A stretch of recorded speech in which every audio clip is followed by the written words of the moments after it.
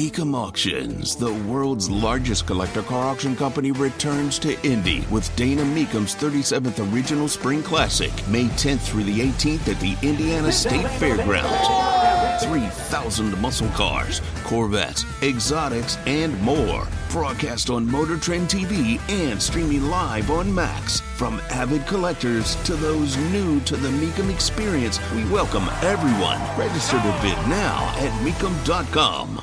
The Andy Moore Automotive Group hotline. He is a part of the Believe Podcasting Network at the Falcoholic. I hope I'm pronouncing that right. He is Will McFadden, who joins us. A little bit more insight, which is necessary on a Falcons team that comes in to this weekend still late in the season, a little bit nondescript. And Will joins us now. If you were going to talk about what is the absolute staple and the positive for this team right now and has been consistent this season, where has it been on this roster? It's definitely been the defense, and I appreciate you having me on. I'm excited to talk about the matchup a little bit, but I think the way that you describe this team, nondescript, is perfect, because one of the big complaints here in Atlanta is that this team is really just kind of the same team that we saw in Week 1. The big surprise kind of coming out of Week 1 and out of the early part of the season was the defense, and that was kind of the big question mark this offseason after adding a bunch of veteran free agents highlighted by Jesse Bates, Calais Campbell, David Onyemata. It was really, all right, if that unit can be just kind of league average, which it hasn't been for a long time, if the quarterback play can just be kind of like league average, maybe even a tick below average, you would be able to survive and you'd be able to make a push for the playoffs because of your run game, because of your offensive line, because you still have talented skill players like Kyle Pitts and Drake London, and you add Bijan Robinson, and none of that has manifested. But the most consistent part of this team this year has also been kind of the biggest surprise. It's just that in light of everything else, the defense is now taken for granted when almost 16 weeks ago, that would have been insane to think. But the defense is playing so well. They are really good on third down. They are time and again put in difficult situations and come through when the offense puts them in a short field. I mean, the Falcons have not allowed a touchdown in 3 of their last 4 games. I cannot remember at all the last time that was true about an Atlanta defense. So going into this matchup and all throughout the year, it's been the defense that really has been the calling card for Atlanta. So Will McFadden joins us from the Believe Podcasting Network, covers the Falcons here on the Andy Moore Automotive Group hotline. And I want to give a bit of an update, Will, before I get back to you on the rest of the Falcons and this matchup on Sunday, is that Michael Pittman Jr., he cleared concussion protocol. So things are looking good. However, he is questionable on Sunday as it stands on the injury report right now with his shoulder. So hopefully what we were talking about earlier, him always being good to go and counted on, happens coming up on Sunday, because there is no doubt that is a necessity. How does this Falcons defense look at this Colts offense? And in particular, let's just say, for example, he does play. That's Michael Pittman Jr. Let's just say, for example, Jonathan Taylor is back. How does this Falcons defense, in your estimation, view this Colts offense coming to this game on Sunday? I think they view it as a unit that, has a lot of different options and has a lot of ways to win one-on-one individual matchups, especially on the outside, right? Michael Pittman, Alec Pierce, like those guys can definitely play some basketball, some volleyball downfield, which is not dissimilar to what we've seen Atlanta kind of favor when they're acquiring wide receivers, right? You have big bodies in Drake London and Kyle Pitts and Mac Hollins, who they brought in this offseason. And so I think you look at the Colts very much the same way. And I'm really curious if Michael Pittman does play. I would expect not necessarily A.J. Terrell to shadow him, but I would expect to see a good bit of A.J. Terrell on Michael Pittman. And the one receiver who really has kind of given A.J. the biggest problems throughout his career has been Mike Evans. And, they are different players in some ways, but there are a lot of similarities between Michael Pittman and Mike Evans, and the Falcons did play a great game against Mike Evans the last time that they played Tampa. He only had one catch for 8 yards.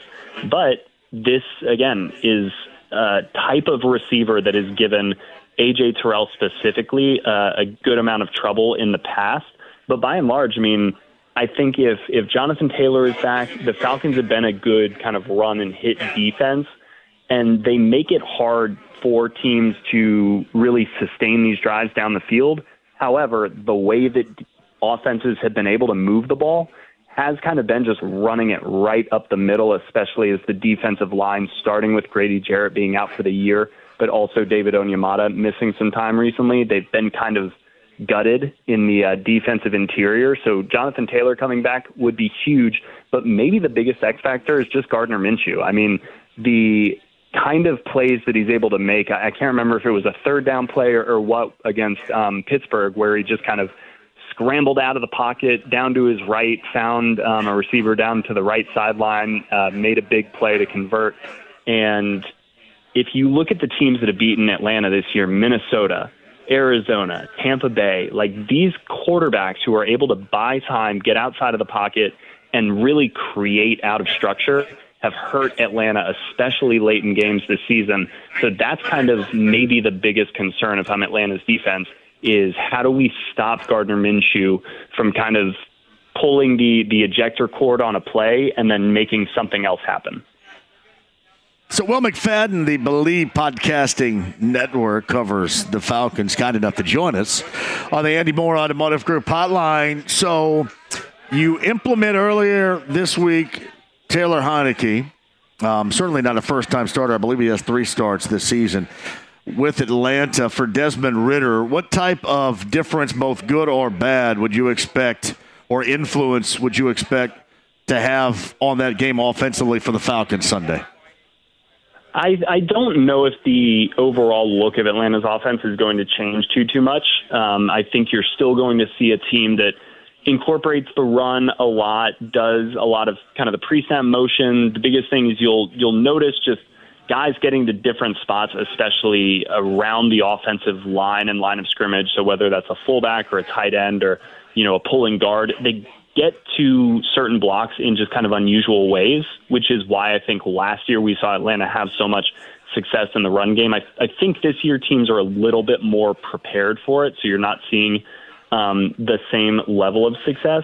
So I don't think you're going to see, just because a new quarterback is in there, like none of that stuff. There's still going to be kind of tight formations, fullbacks in the backfield, Atlanta-looking offense. The biggest difference I think you'll see is that at age 30, like we know what Taylor Heineke is. There is no trying to kind of manage his confidence, manage his growth. I would expect the Falcons to come out and have a game plan that lets it rip a little bit. They're still technically in the playoff hunt, but really after losing to Tampa Bay and then losing to Carolina last weekend in what is maybe one of the lowest moments in, I feel like, Falcons, at least amongst the fan base, if not like internally, it was just a real gut-wrenching loss to lose last weekend to Carolina, because it essentially has ended their playoff hopes. They're still technically alive, but I would expect them to kind of come out and just say, look, we got to swing. They felt very tight offensively.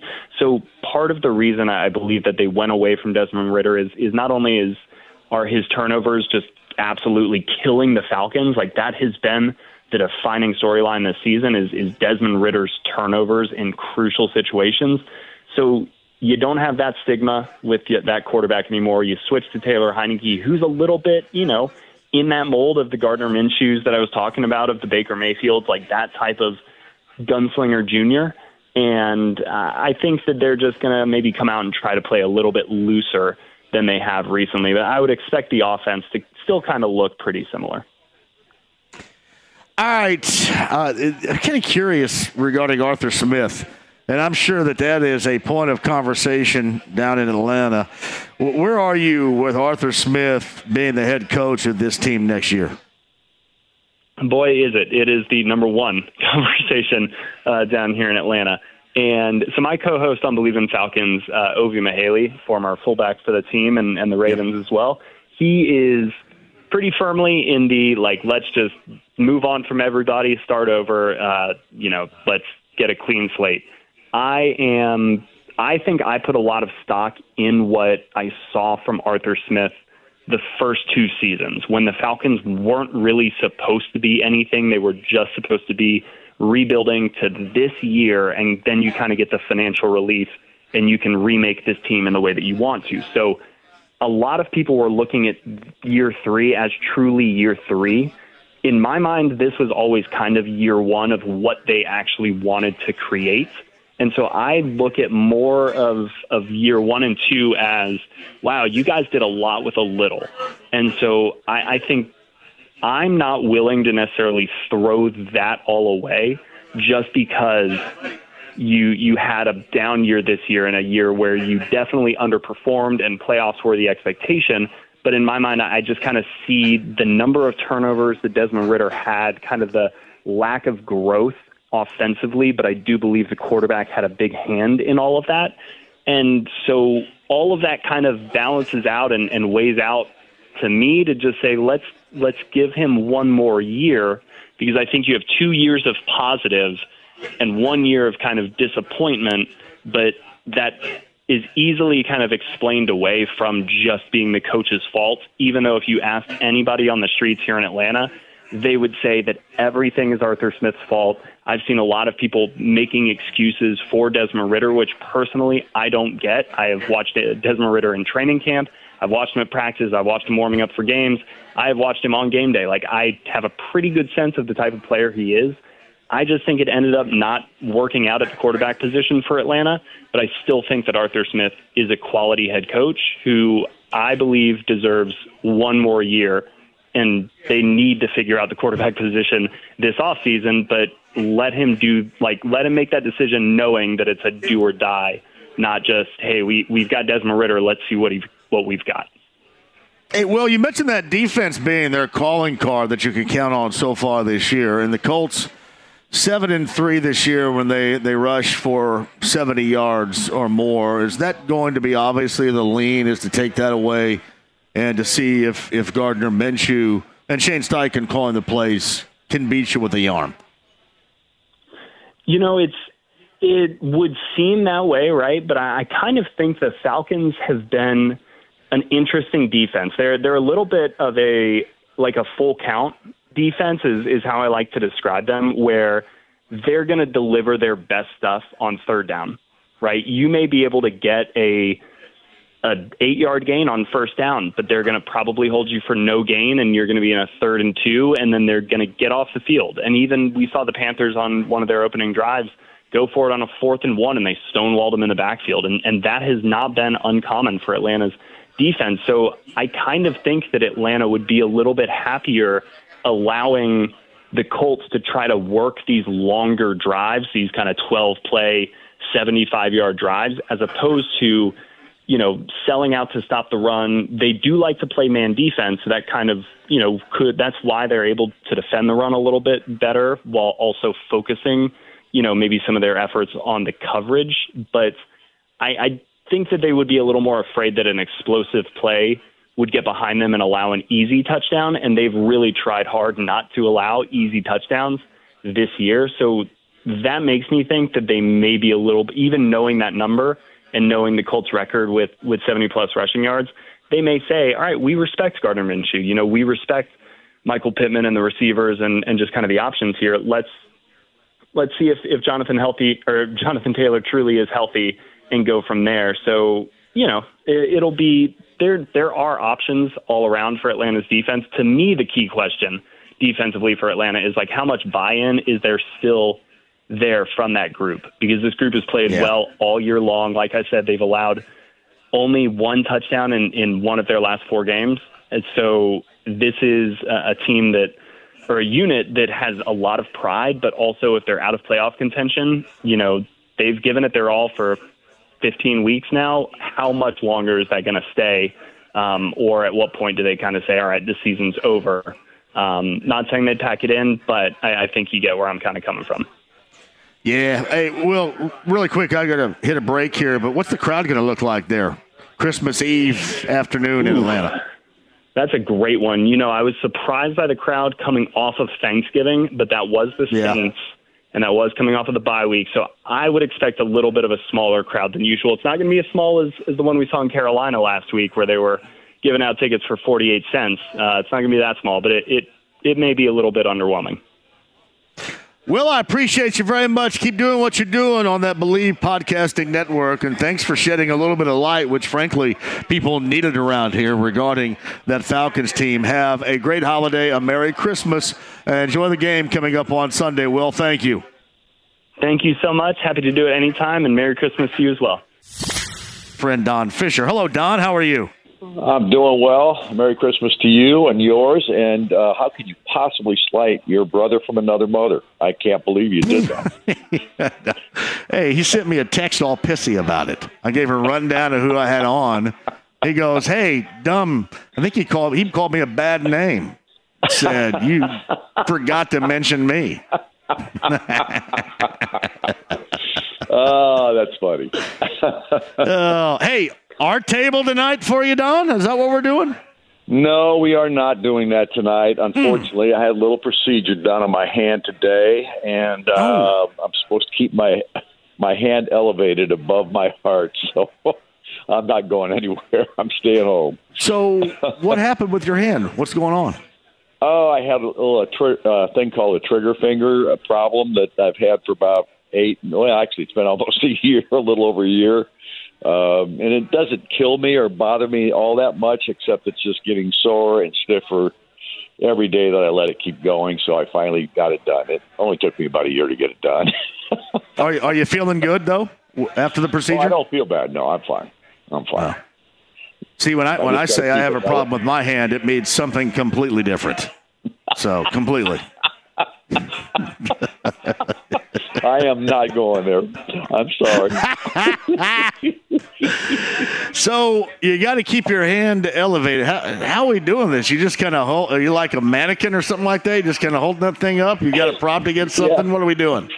Pretty much, that would be the scenario. I'm pretty much. You're doing like that. You're doing like the J.J. Evans pose that you did on Good Times, with that hand kind of out like that. What are you doing? Yeah, all you have to do is just make sure you can actually hold your arm up to your chest with your elbow below your heart and your hand above your heart. You're fine. You can do it that way, or you can sit here like I do on the couch on the pillow on my couch, and I just hold my hand there in like the little L position, like I'm taking a backswing. Well, it's funny. Forward swing. I'm thinking that I could come by and get you. And we could go to our table. You could prop that up on the table. I think bourbon would do something good for you right now. A couple of them. Well, unfortunately, I'm not going to take that chance. Oh, I understand. Well, you know what? The best to you. It's a great time to have that, though, because then everybody can come to you on Christmas, and you can be comfortable and get past that and finally get that procedure done. Hey, next time, don't wait as long next time, okay? Don't procrastinate with stuff like that. We can't have it. I'm not the sharpest pencil in the box, trust me. Well, you're talking to the dullest pencil in the box, the most unsharpened of pencils in the box right here. Hey, what did you make of last night in terms of when I brought it up earlier with IU and their win over North Alabama? The only thing that really stands out to me is the fact, much like the Pacers against Charlotte the other night at home, it was just the type of game and a win, but the type of game that was necessary for IU last night. That's how I felt, I guess, as an end result. What were you feeling about it? I thought exactly the same thing. I felt like we hadn't played any mid-major this year like that. We had basically had to battle our butts off just to find a way to win the ball game. And when I say we, I'm talking about Indiana. They simply had to play hard just to win those first three ball games of the season against the mid-majors. We're talking about Army and Wright State and Florida Gulf Coast and whoever. And they didn't dominate anybody at that point. And last night, I'm not saying that they completely dominated the team that they played in North Alabama, but they played them much better than they had any other mid-major so far this year. And I guess the other thing I would take from it was the fact that they were able to knock down 8 threes in the ball game and 50% shooting from the three-point line, which for this team has been unheard of. So I was excited about those two things. Yeah. Who's impressed you the most consistently this season so far? We normally kind of make a mark, maybe draw a line in the proverbial sand this time of year and wonder, who and how the team is doing. You can really get a good gauge where we are right now. But who above anybody else has stood out to you on that roster? Without question, Malik Renew, and I think I said this to you last week or the week before, that I just think Malik is the most improved player on this ball club from a year ago. He has, without question, he's been the one guy that has been consistently tough, that's a good scorer. I think he plays hard at the defensive end, not smart all the time, but he plays hard at the defensive end. His footwork inside is terrific, and he does a great job with inside play when he gets those opportunities.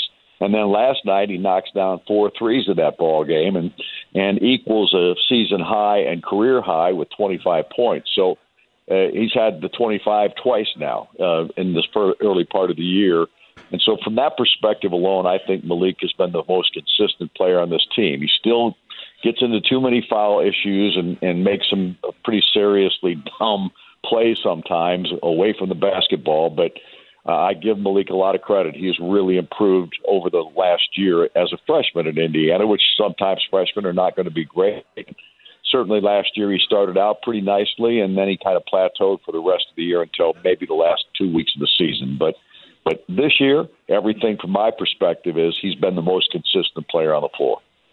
Yeah, I'd agree with you. That's somebody, if you're going to count on somebody, he certainly has been that guy counted upon so far this year. Don Fisher, voice of the Hoosiers on the Andy Moore Automotive Group hotline. I do want to go back to last week. You and I were having a conversation about, who you thought was the most important going into that Kansas game.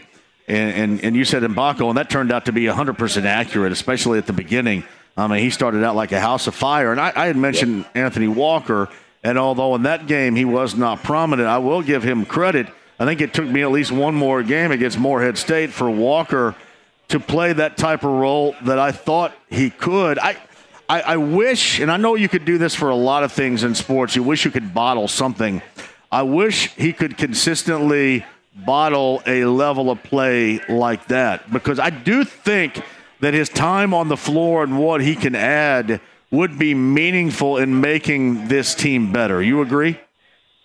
Well, I do think that Anthony has been the best guy off the bench. And when you talk about somebody that's come off the bench and played well in almost every ball game, I would have to point to him as being the one guy that's done that so far this year. But he didn't have a great ball game against Kansas, obviously. He had, I think, just 3 points in that contest. But again, if you look at that roster and what Indiana did from a minutes perspective, he didn't get a lot more playing time than anybody else on the team that wasn't a starter. That's one of the ball games where Indiana played the starters most of the contest. So I take that game as kind of one that you can't really count in regard to Anthony Walker. But he has been the one guy that's come off the bench consistently, made plays, done things, whether it was scoring, rebounding, or playing really good defense. I think he has done all of those things pretty well as a bench player this year. And I still think that this team has other guys that can step up. We still haven't seen Caleb Banks break out. We haven't seen C.J. Gunn, except for maybe one ball game, play the way we thought he was capable of playing so far this year. And right now, the bench is a question mark on this ball club. Gabe Cupps, of course, should be coming off the bench with Xavier Johnson being out. He's had to start here in the last 5 games now, or 6. But and I think Gabe has played really well, but you can't put that kind of a pressure on a freshman, especially in this situation with guys that you didn't expect it to be on the floor as much as he's been on the floor. So from my perspective, if you're talking about a bench guy at this point, you're talking about Walker, and if you're talking about a starter, you're talking about Renew. Yeah. So Don Fisher, voice of the Hoosiers, with us. You get Kennesaw State on the 29th, and then the rest of the Big Ten campaign is officially underway. So at Nebraska, Ohio State, at Rutgers, and then Minnesota before the 16th, facing number 1 right now, Purdue, Wisconsin, Illinois, all top 25 teams. Now, if you're IU, you can't overlook anybody. You're just not good enough right now to overlook anybody. But I would suggest this, Don, and I'm curious your opinion on it too. If you have the capability of changing what a lot of people think about you, getting off to a good start with that first 4-game schedule that I mentioned would seem to be as important as anything. There's no doubt. And we're going to find out some things real early in the Big Ten season because the first game in Big Ten play after they get through with Kennesaw State, and Kennesaw State's not a bad ball club, incidentally, even though they might be a mid-major too. But if you remember last year, they gave Indiana a heck of a ball game, and they got several of those kids back. And I've got a different coach, but they apparently are playing pretty well right now. I think they're like 8-3 or 9-3 or something like that at this point. So they're going to be a challenge, I think, before Big Ten play, which is probably a good thing, and hopefully Xavier is back by then. But when you look at that first game, that Nebraska game at Nebraska, and you look at what Fred Hoiberg's team has done this year and how they are playing, this is not going to be an easy game by any stretch of the imagination. And so the challenge, of course, is always bigger on the road than it is at home. And on top of that, Nebraska, I think, is playing much better than they have since Fred Hoiberg got there. Without doubt, this is his best ball club, at least in my mind it is, based on what I've seen and heard. So I think this is going to be a big challenge, and I think that first game on the road is going to be, I don't want to say pivotal, but it's going to be important. And I think if Indiana could somehow pull that one out, that confidence level might rise pretty significantly for a Hoosier Nation that is right now questioning whether this team has got it put together at this point. You know, and you're right. And then it goes a different direction if you don't win, if you're disappointing. Sure. And that's just, I mean, you really can't consider anything with the way IU has played, even at home. You know, you consider Morehead State the other night. You know, you look back at Army, you know, even forward to Gulf Coast. I know we're going far back here, but there's reason to have doubt in all of this. That's why I think that you get an opportunity, if you really want to take advantage of something, before you go against 3 top 25 quality teams in the conference, is try as best you can to take advantage of those first 4 games. I'm not, again, considering they're not winnable in terms of just saying, well, it's IU and they're going to win those, but they're winnable in terms of level of competition and expectation, I guess, until IU proves otherwise. I just think those 4 games are really important and mark a really serious point, I think, in this season to start the Big Ten again for Mike Woodson and company. I agree. I do. I do think they're hugely important. I don't think there's any question about it. And right now, if you look at this league, I still think I don't think it's as good as it has been in the past. I know that there's an argument to be made that here in this last week or so, we've seen a couple of teams really emerge a little bit more than what they had been for a couple of weeks themselves. And I'm talking about Michigan State being one. They certainly have looked better in the last couple of weeks, or the last week and a half or so. Illinois is playing really well right now. Ohio State's playing really well. Wisconsin is a better team than they were a year ago. Northwestern has proven they could beat a really good team on a given day, and they certainly did when they knocked off Purdue. This is not going to be easy, and I still think that this team that Indiana has a chance to really become a much better ball club than what they've showed consistently so far this year. And the consistency so far has been that they're inconsistent. They have just not been a consistent ball club. So hopefully they can draw some confidence if they can come out and get a good start here in Big Ten play. And the good news is they were able to win the 2 Big Ten games they played here in December, which was hugely important. Hey, Don Fisher, voice of the Hoosiers on the Andy Moore Automotive Group hotline. Normally when you ask a question like I'm about to ask you, the first thing that's brought up is, well, 3-point shooting. They don't have shooters. All right, let's take that out of the equation for a moment. Let's think about one thing besides 3-point shooting that you want to see become consistent. Prioritize that consistency to make them a better team once the Big Ten is underway. Other than, again, 3-point shooting. What is that? I think it's defense. I think this team has to play a better defense than they've been playing so far this year. And I'm saying that because I've seen spurts. I've seen at times they can really, take the last 8 minutes of that in the Morehead State game. Now, Morehead State's not a superstar team, but they're a good basketball team, and they have won the games they were supposed to win, and they've lost the games that they weren't supposed to win. But they gave Indiana more trouble than anybody else that's been from a mid-major perspective so far this year. And why was that? Well, did Indiana come out with no energy? Absolutely. There wasn't much energy coming out in that game against Morehead State.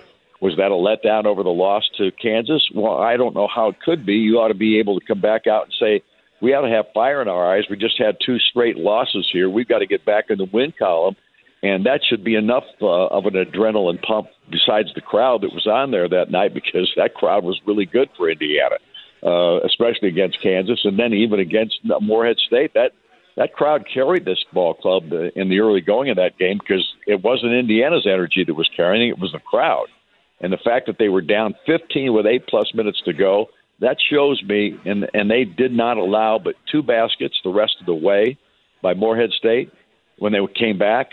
That tells me they can play defense. They've got it. I mean, they've done that before this year. So I think the biggest thing we're talking about right now is this team has to have some identity. And if that identity is not 3-point shooting, or it's not going to be superstar offense, or whatever the case may be, defense is your story. And if your defense isn't good, you're not going to beat anybody in this league anyway. So Don Fisher, voice of the Hoosiers, coming back from a hand procedure.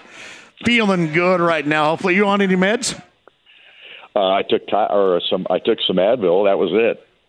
Yeah, I can't do pain medicine. It makes me throw up. Is that right? So, yeah, I guess that's a good thing, though, right? You don't really want to do it or have to do it. I don't like drugs anyway. I mean, I take ibuprofen for just about any problem that I've got in that sense. If I have a problem, and I don't have many, that's the good news. The good Lord takes care of fools and idiots, and I'm a combo platter, so. But anyway, we're good.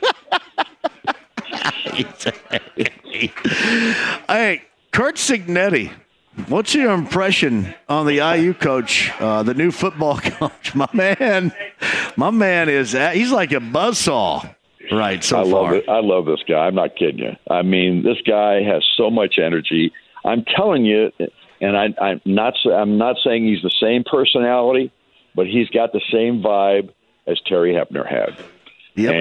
And I say that with reverence, because I absolutely, if you know me, you know I love Terry Hepner to death. I thought he was one of the finest people I'd ever been around, and I loved his ability to be a Pied Piper type guy from a recruiting standpoint, and I thought he was a really smart football coach. And obviously he didn't last at Indiana past the second year because of the brain tumor that he had, and that the good Lord took him in June of that next year, and obviously we only had him for 2 seasons, but those 2 seasons to me were special, because you could just feel that there was something different about Indiana football. And I've gotten that same vibe here early with Kurt Cignetti. I think this guy is a really good football coach. I think his record speaks for itself. You don't win every place you've been and never have a losing season if you don't know what you're doing, and he obviously has a formula.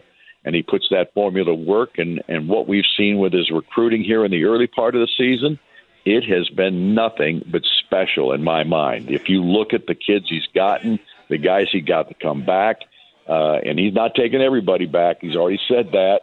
And it's all about winning with him. And he's done nothing but do that in his career. So I'm elated to see him. He makes me laugh when I watch his press conferences. Because he's very succinct in what he says, and he believes exactly what he says. So I like a guy like that, and I think he's going to be special at IU.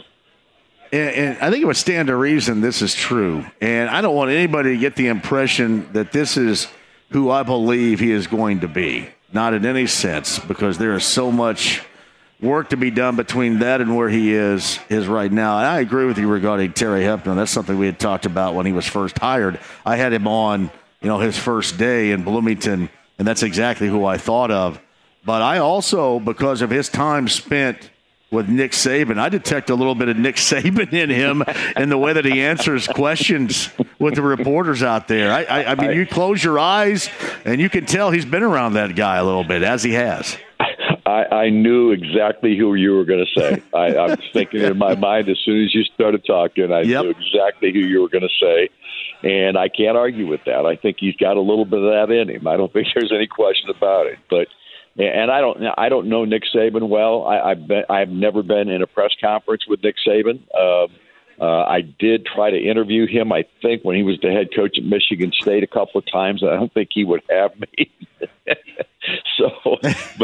But I do know that I've seen a couple of his press conferences, and he's a guy, and I'm talking about Cignetti now. He's a guy that has just a tremendous amount of confidence about what he's doing, and I think that's what you have to have if you're a head coach. I mean, does anybody doubt that Bob Knight had tremendous amount of confidence in what he was doing? So I've been around guys like that, and which obviously Knight was one of the greatest of all time from a college basketball perspective. In my mind, still is the greatest of all time. And I'm talking about coaching now, not necessarily personality. But again, I'm talking about what I see in this guy, and there is definitely something there that I think is special. And there's an it factor in basketball players and football players and baseball players, and there's an it factor in coaching. And I gotta think this guy's got the it factor. Yeah, like Kevin Wilson had confidence, but it was a different air of confidence. It was like he was at times anointed because of the program that he had success in prior. And I think that Cignetti acts like that he knows that he does have to sell himself right now, and he does that well. But he's not going to suffer with any fools conversationally. I mean, he's just not. It's funny, Don, I like to listen to guys that I really haven't heard a lot of. I did the same thing with Shane Steichen. I listened to a conversation that he had, and I'm glad I did because, he answers with 5-word answers. It's like, yes, I think we're good. And you have to be, as you well know, more than I would, you have to be loaded up with 2 and 3 questions down the road because these are guys who are going to be short. And with Cignetti, you know that he has a really distinct BS detector. So if you try to BS him, he's going to call you out for that. And I kind of dig that a great deal. I mean, he wants you to be well-read when you talk to him, whether it's the first interview or the last one. Yep. I think he's exactly that. I think he does not suffer fools, and there are a lot of them in our business. But I think you're right, and I don't know what else I could say about him at this point because I haven't seen him coach a game. So all I can tell you is what I'm feeling, and when I hear him speak, I feel certain ways, and when I hear him speak, I like what I'm hearing. It is not fake. And then when you bring up Terry Hepner, there was nothing fake. He was genuine. Maybe the most genuine person that had been around there, especially in all these. There have been nice guys, but I'm talking genuine, and that's what Cignetti feels like to me. He is genuine, like it or not. That's who he is, and that's where we're going. Yep. Exactly. So I'm with you on that, and I can't expound anymore on him because I haven't been around him enough to know. But have you talked to him yet at length? I have not. No, I have not. I have not met him. He has been so busy, and I don't want to bother him while he's busy. That's number one. Number two, I was set up for an interview that I was going to do for the website, for the IU website, and that fell through on the day that he had his opening press conference. So because he was whisked away from that press conference, I never got a chance to just shake his hand and say hello.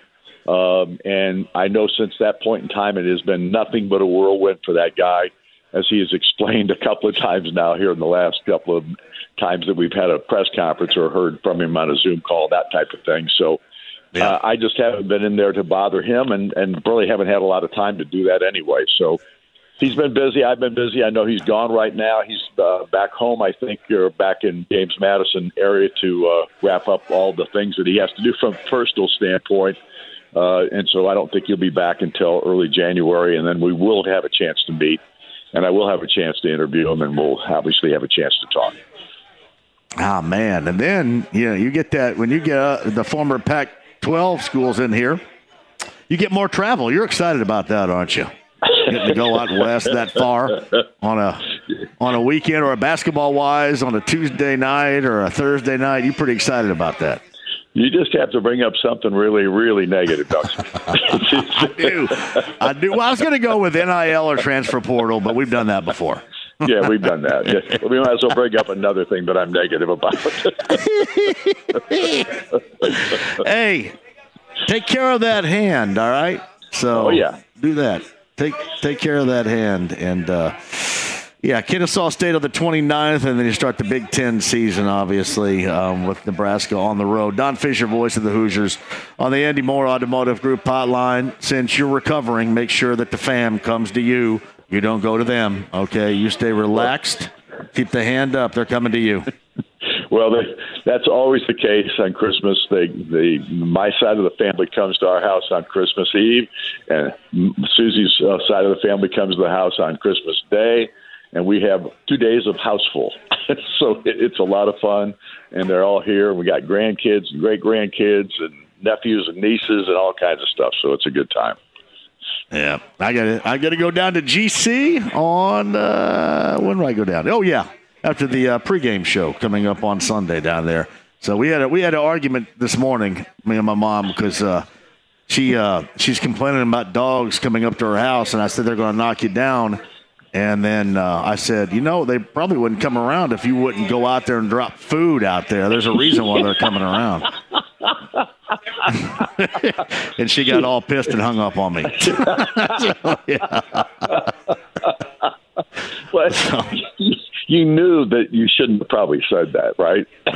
There are so many things. I can't tell you how I tiptoe, walk on eggshells with so many of my conversations, and that's at the top of the list right there. I think about – remember I said a little bit earlier about thinking when you're talking to somebody short, like Shane Steichen, 3 and 4 questions down the road. That's how I do that with her and others too, but especially her. I go, okay, where is this going to lead, and how badly do I want to talk about it? So every time. Well, I understand that completely. The problem is if I was talking to a coach, and especially the talk show, I've got to start filling time here, boys and girls, and I don't know how much of that time I can fill. Well, I'm glad when I did Shane Steichen. Yeah, I know what you mean too. I did Shane Steichen. I'm glad I listened. I heard him do an interview someplace else, and I go, holy crap, I would not have been ready. And I was ready in a sense, for Q&A, but not ready for a window of time that you have to fill also during that Q&A because he is so short. And there's some guys who like that. And it's called prep. I really want to do it, but I'm glad I did it in that sense, or I'd have been in trouble. Prep is the only thing we got going for us, boy. Other than that, I am 100% replaceable, and I realize that, Don. Thank you. Buddy, have a great holiday, you and the fam there. We'll catch up again next Friday. We'll welcome in a new year and talk up this Hoosier team, both sides of it. Thanks, buddy. Thank you, John. Merry Christmas to you and yours. It's Merry Christmas to Don Fisher right there. Christmas Eve as a part of the Colts and the Falcons down in Atlanta. Adam Amin joins us. Hey, Adam, thank you for the time. Happy holidays and Merry Christmas to you. How are you? All is well, my friend. Same to you and yours, man. Really appreciate it. I hope you weren't on hold when I was complaining about my mom hanging up on me, man. My bad if you were. You didn't need to be privy to that story. I didn't hear it, but who among us hasn't been in that situation before, right? Where it's like, I've had the same spot happen before. She gets a little confused, or she looks at the phone, she thinks she's talking to me, and then she hung up the phone. Like, we've all been in that spot before. It's okay. Yeah, she's got dog. Like I grew up in a rural area in southwestern Indiana. She still lives there on 40 acres, and she got dogs coming down there, and they're going to knock her down. She's 78. They're going to knock her down the yard, and I go, hey, we got to do something about this. And then I find out that she's feeding them. So I mean, hell, no wonder they're showing up down there. So that was the perfect encapsulation for you and I. To bond right there about our mom's lack of understanding of technology at times, brother. Oh God! I called somebody. I go, hey, I don't know what I'm going to do, but anyway, yeah, I'm glad you can relate to that, Adam. Relate the Falcons to the Colts, two teams seemingly going in different directions right now. And that matchup you got the call of on Fox here locally on Fox 59 coming up on Sunday. It's funny. I was just thinking about this today. Look at the quarterback situation itself, right? And I know you're absolutely right. Colts have won 5 of 6, and Falcons have lost 2 games that they absolutely should not have lost because of some poor mistakes on both sides of the football. Defense against Tampa, and then the dreadful interception late in the game that Desmond Ridder threw against Carolina. But the storylines are very similar, right? 2 teams fighting for a playoff spot. Atlanta's trying to get back into it. Colts are trying to hold on.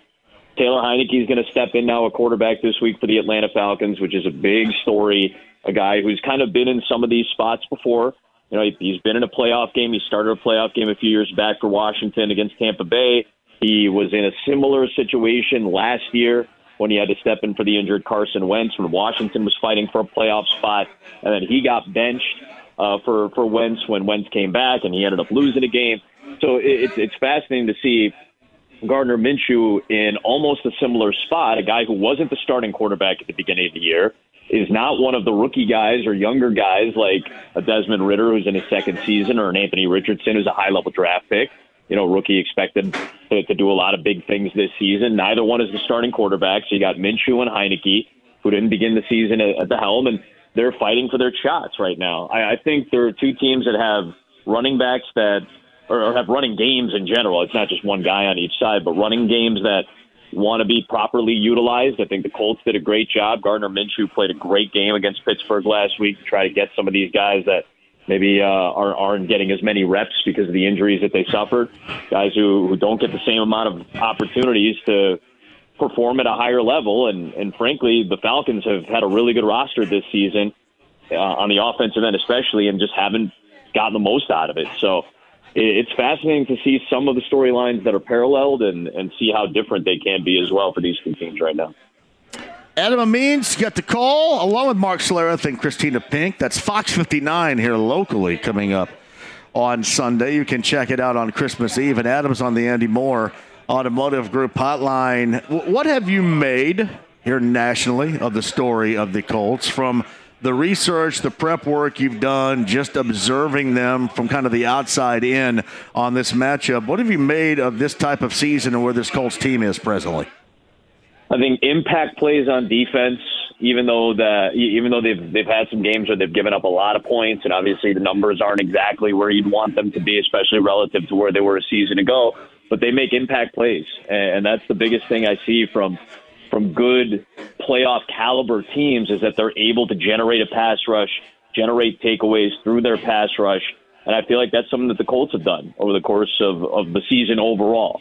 To have this type of pass rush without having to generate a lot of extra players on the rush, to be able to rush just for maybe once in a while bring an extra guy, but not have to focus so much on bringing a 5th or 6th guy on a significant amount of plays and still be able to generate big plays on the quarterback and then errant throws that lead to a lot of takeaways. That's been really impressive to me, and that's something I felt like they did lack last season, even though they had similar talent. I feel like they've really made a huge jump in that role, in that facet of the game. And then offensively, I mean, Shane Steichen, he comes from a great spot in Philadelphia, and you never know what it's going to be like, right? When you get a really high-quality coordinator who's had a really good reputation with quarterbacks and calling plays, but now you got to be the CEO, and now you got to run things. And I know Gus Bradley was much maligned last year on the defensive side, and he stays on staff. So you never really know what you're going to expect, especially in the modern era of coaching where the leash is not particularly long.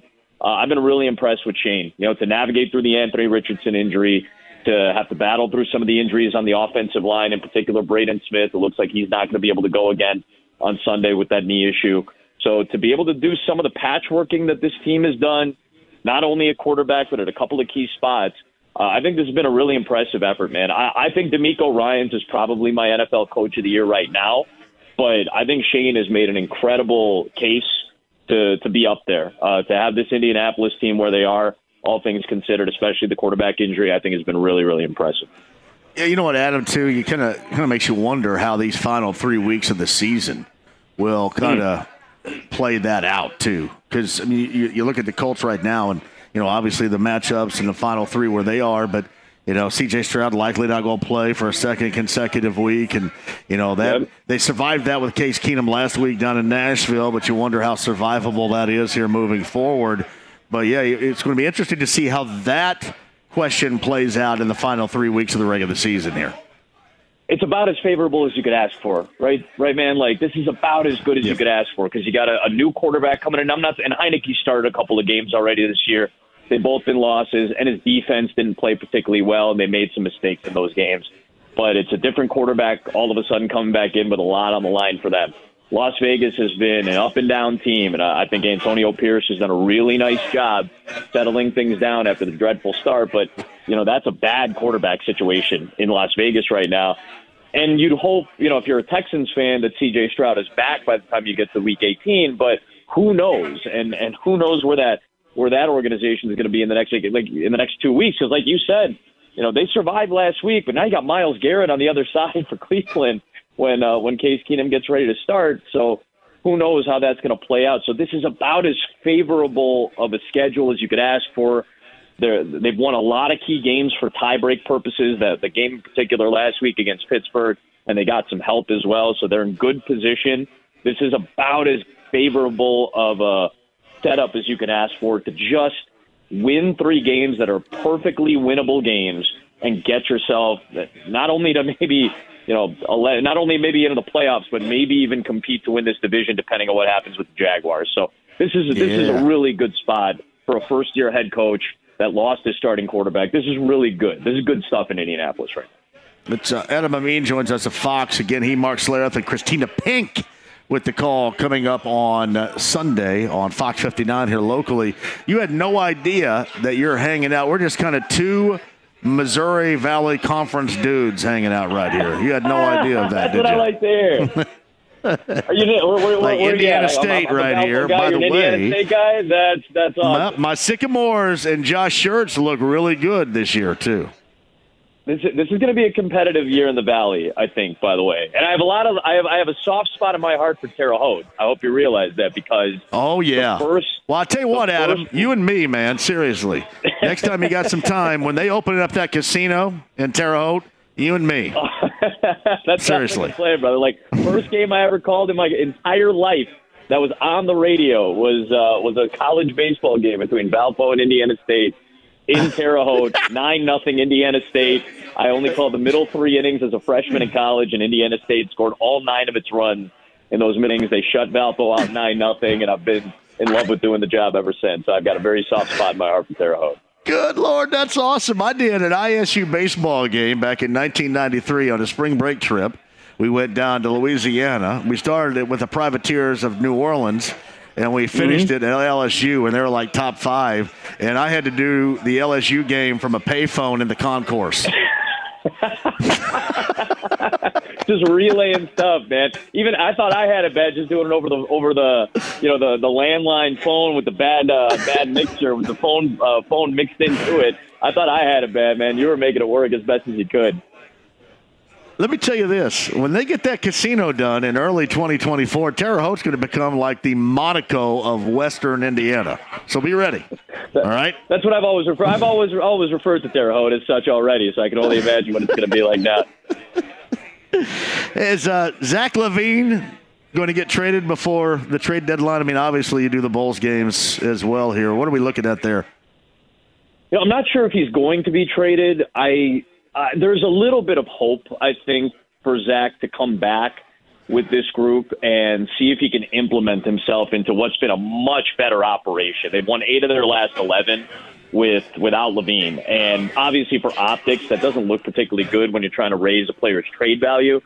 I don't know what the market is for LaVine right now. I do think there are a couple of teams that are in discussions. I think the Lakers and the Kings have kind of been at the forefront of those discussions.